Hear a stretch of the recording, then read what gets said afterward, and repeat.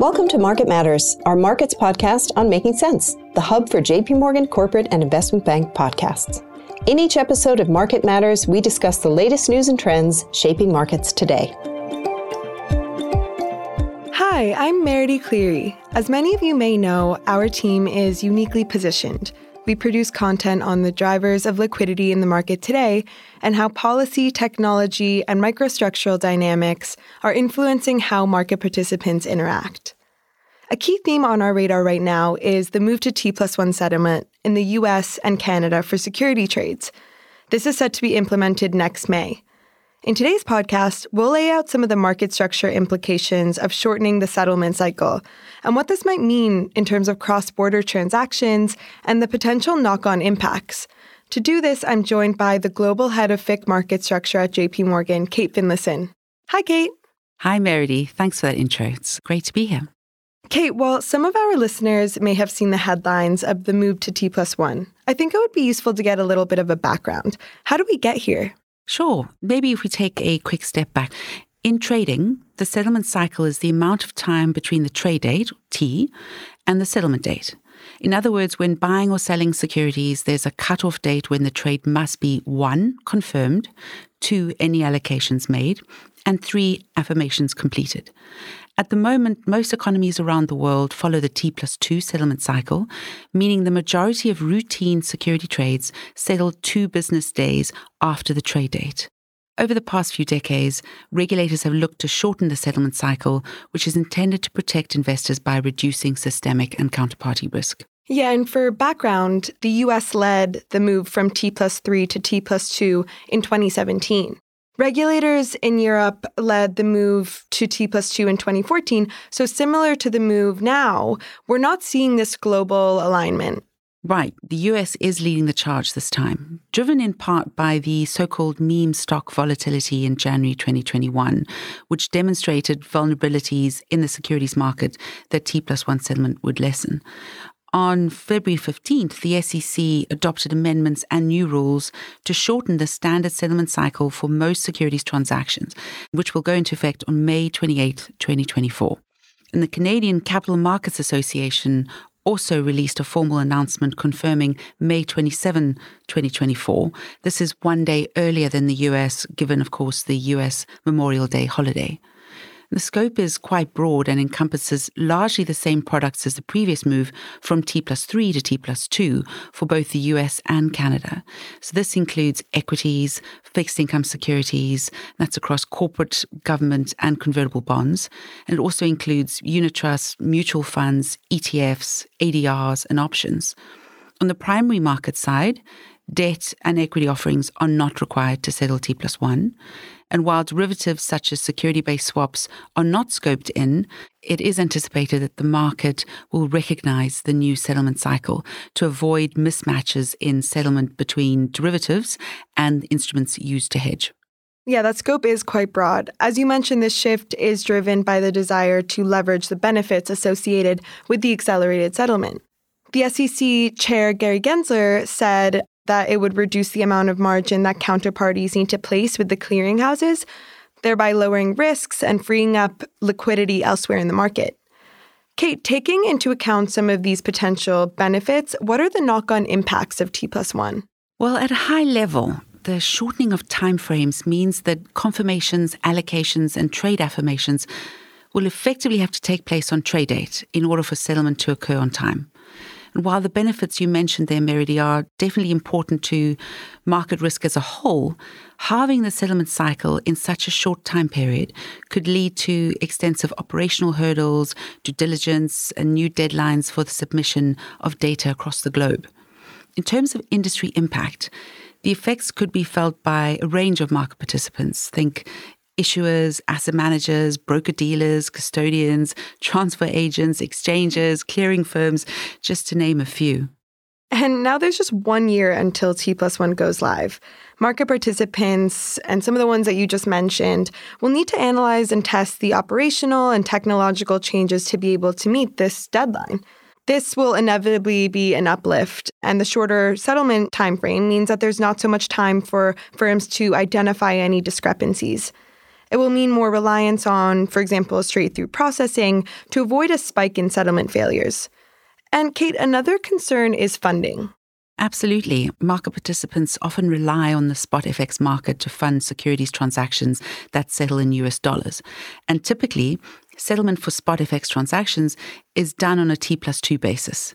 Unless this also moves to T+1, which may take a long time, it may result in some settlement issues.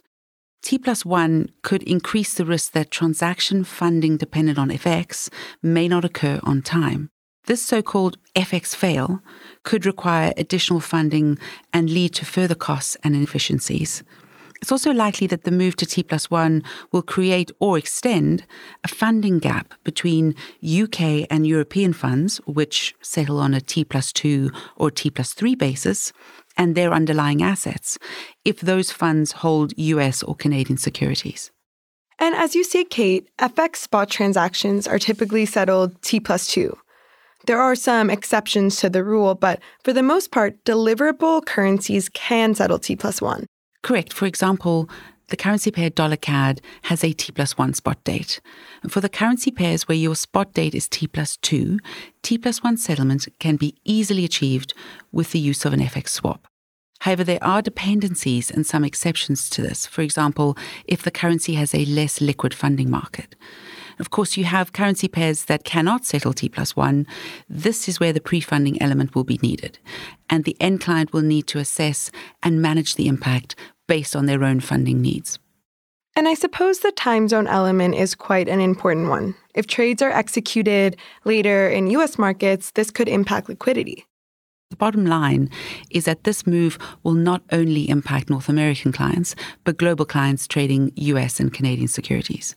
If you're a non-US Canadian-based investor and need to ensure that you settle T+1, it's important to clarify that certain matching and settlement platforms do have cutoff times, which may also need to be considered. This time zone impact and when or where trade is executed could involve a reshuffling of staff or operating hours. Some firms may consider moving certain functions to the West Coast, for example, to allow for more time for trade processing. Taking a step back, there are some other considerations. For example, T+1 could impact stock lending and corporate actions. It also might call into question the impact on repo and whether it would require the supply of lending instruments to be more liquid. And this could also play out in ETF markets, since many ETFs and conventional funds contain underlying securities from several jurisdictions. Not only could it augment or highlight cross-border settlement complexities, but it could also impact the create and redeem process. Yes, and taking all of this together, there becomes a reliance on market middleware, i.e. T+1 could mean even more of a reliance on third parties across custodians, market infrastructure, vendors. This all involves a significant amount of coordination and not a huge amount of time to do so. And if we look at the Asia-Pacific region, for example, it could arguably be hardest hit, given that time zone difference and also some restrictions to APAC post-trade coverage and the fact that APAC markets do not permit overdrafts. And in terms of the pre-funding element, the window for funding cross-border trades will be narrowed in a T+1 settlement cycle, which could mean that foreign investors might have to incur additional costs to pre-fund based on estimates instead of confirmed trades on T. Market participants investing in the US or Canada once T+1 takes place would therefore have to look at making settlement more efficient and look at a range of options, possibly expanding settlement operation hours or setting up night desks to accommodate the settlement processes such as trade instructions and resolving pre-trade problems. You mentioned APAC. In January of this year, T+1 went live in India. India is currently the second largest market after China to reduce settlement from T+2, so obviously very significant. Of course, in India's case, the rule only covers execution and not settlement, and the settlement obligations sit with the asset custodian. This transition was done in phases beginning in 2022 with the least liquid securities before moving on to the more listed securities in the final phase. Although overall this transition in India has been relatively smooth, there are still time zone considerations that we've been mentioning that could impact operations. And Kate, since this time around the transition is not in unison globally, how do you think things will progress from an EU and UK perspective? Well, arguably the US and Canada's transition could put some pressure on European regulators to follow suit. The UK government has put together a dedicated task force on the implications of T+1 and has recently confirmed that a report will be released at the end of this year with an official recommendation. It will be interesting to see how different the elements are addressed and how aligned this will be with North American transition when it comes to the individual process flow, reconciliation, documentation, and so on. The EU is a slightly different story.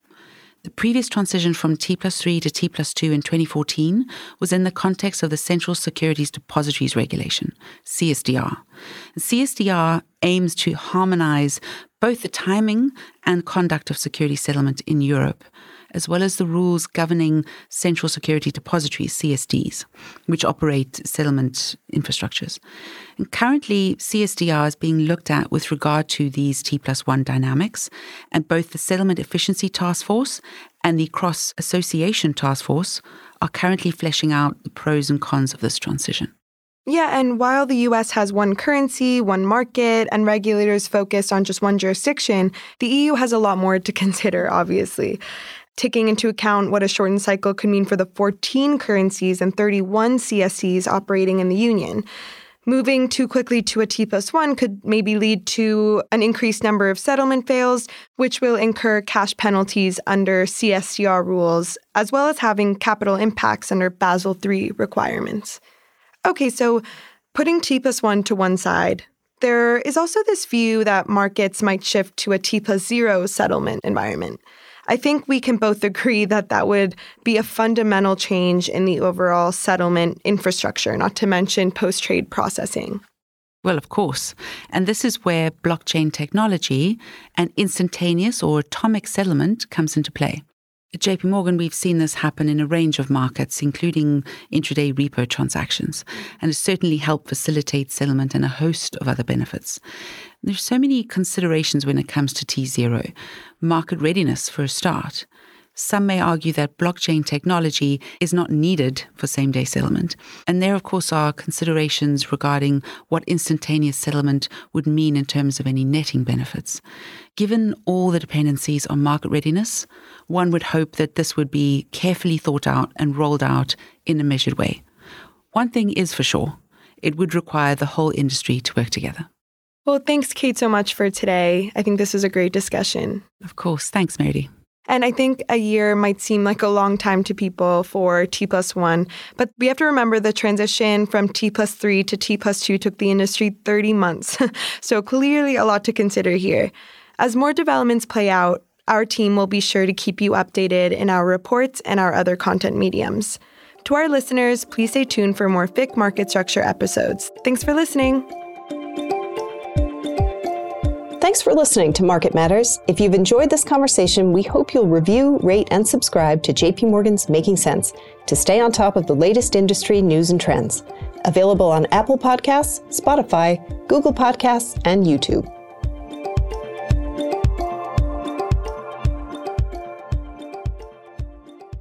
The views expressed in this podcast may not necessarily reflect the views of JP Morgan Chase & Co. and its affiliates, together JP Morgan, and do not constitute research or recommendation advice or an offer or a solicitation to buy or sell any security or financial instrument. They are not issued by JP Morgan's research department, but are a solicitation under CFTC Rule 1.71. Referenced products and services in this podcast may not be suitable for you and may not be available in all jurisdictions. JP Morgan may make markets and trade as principal in securities and other asset classes and financial products that may have been discussed. The FICC market structure publications, or to one, newsletters, mentioned in this podcast are available for JP Morgan clients. Please contact your JP Morgan sales representative should you wish to receive these. For additional disclaimers and regulatory disclosures, please visit www.jpmorgan.com/disclosures. Copyright 2023 JP Morgan Chase & Company, all rights reserved.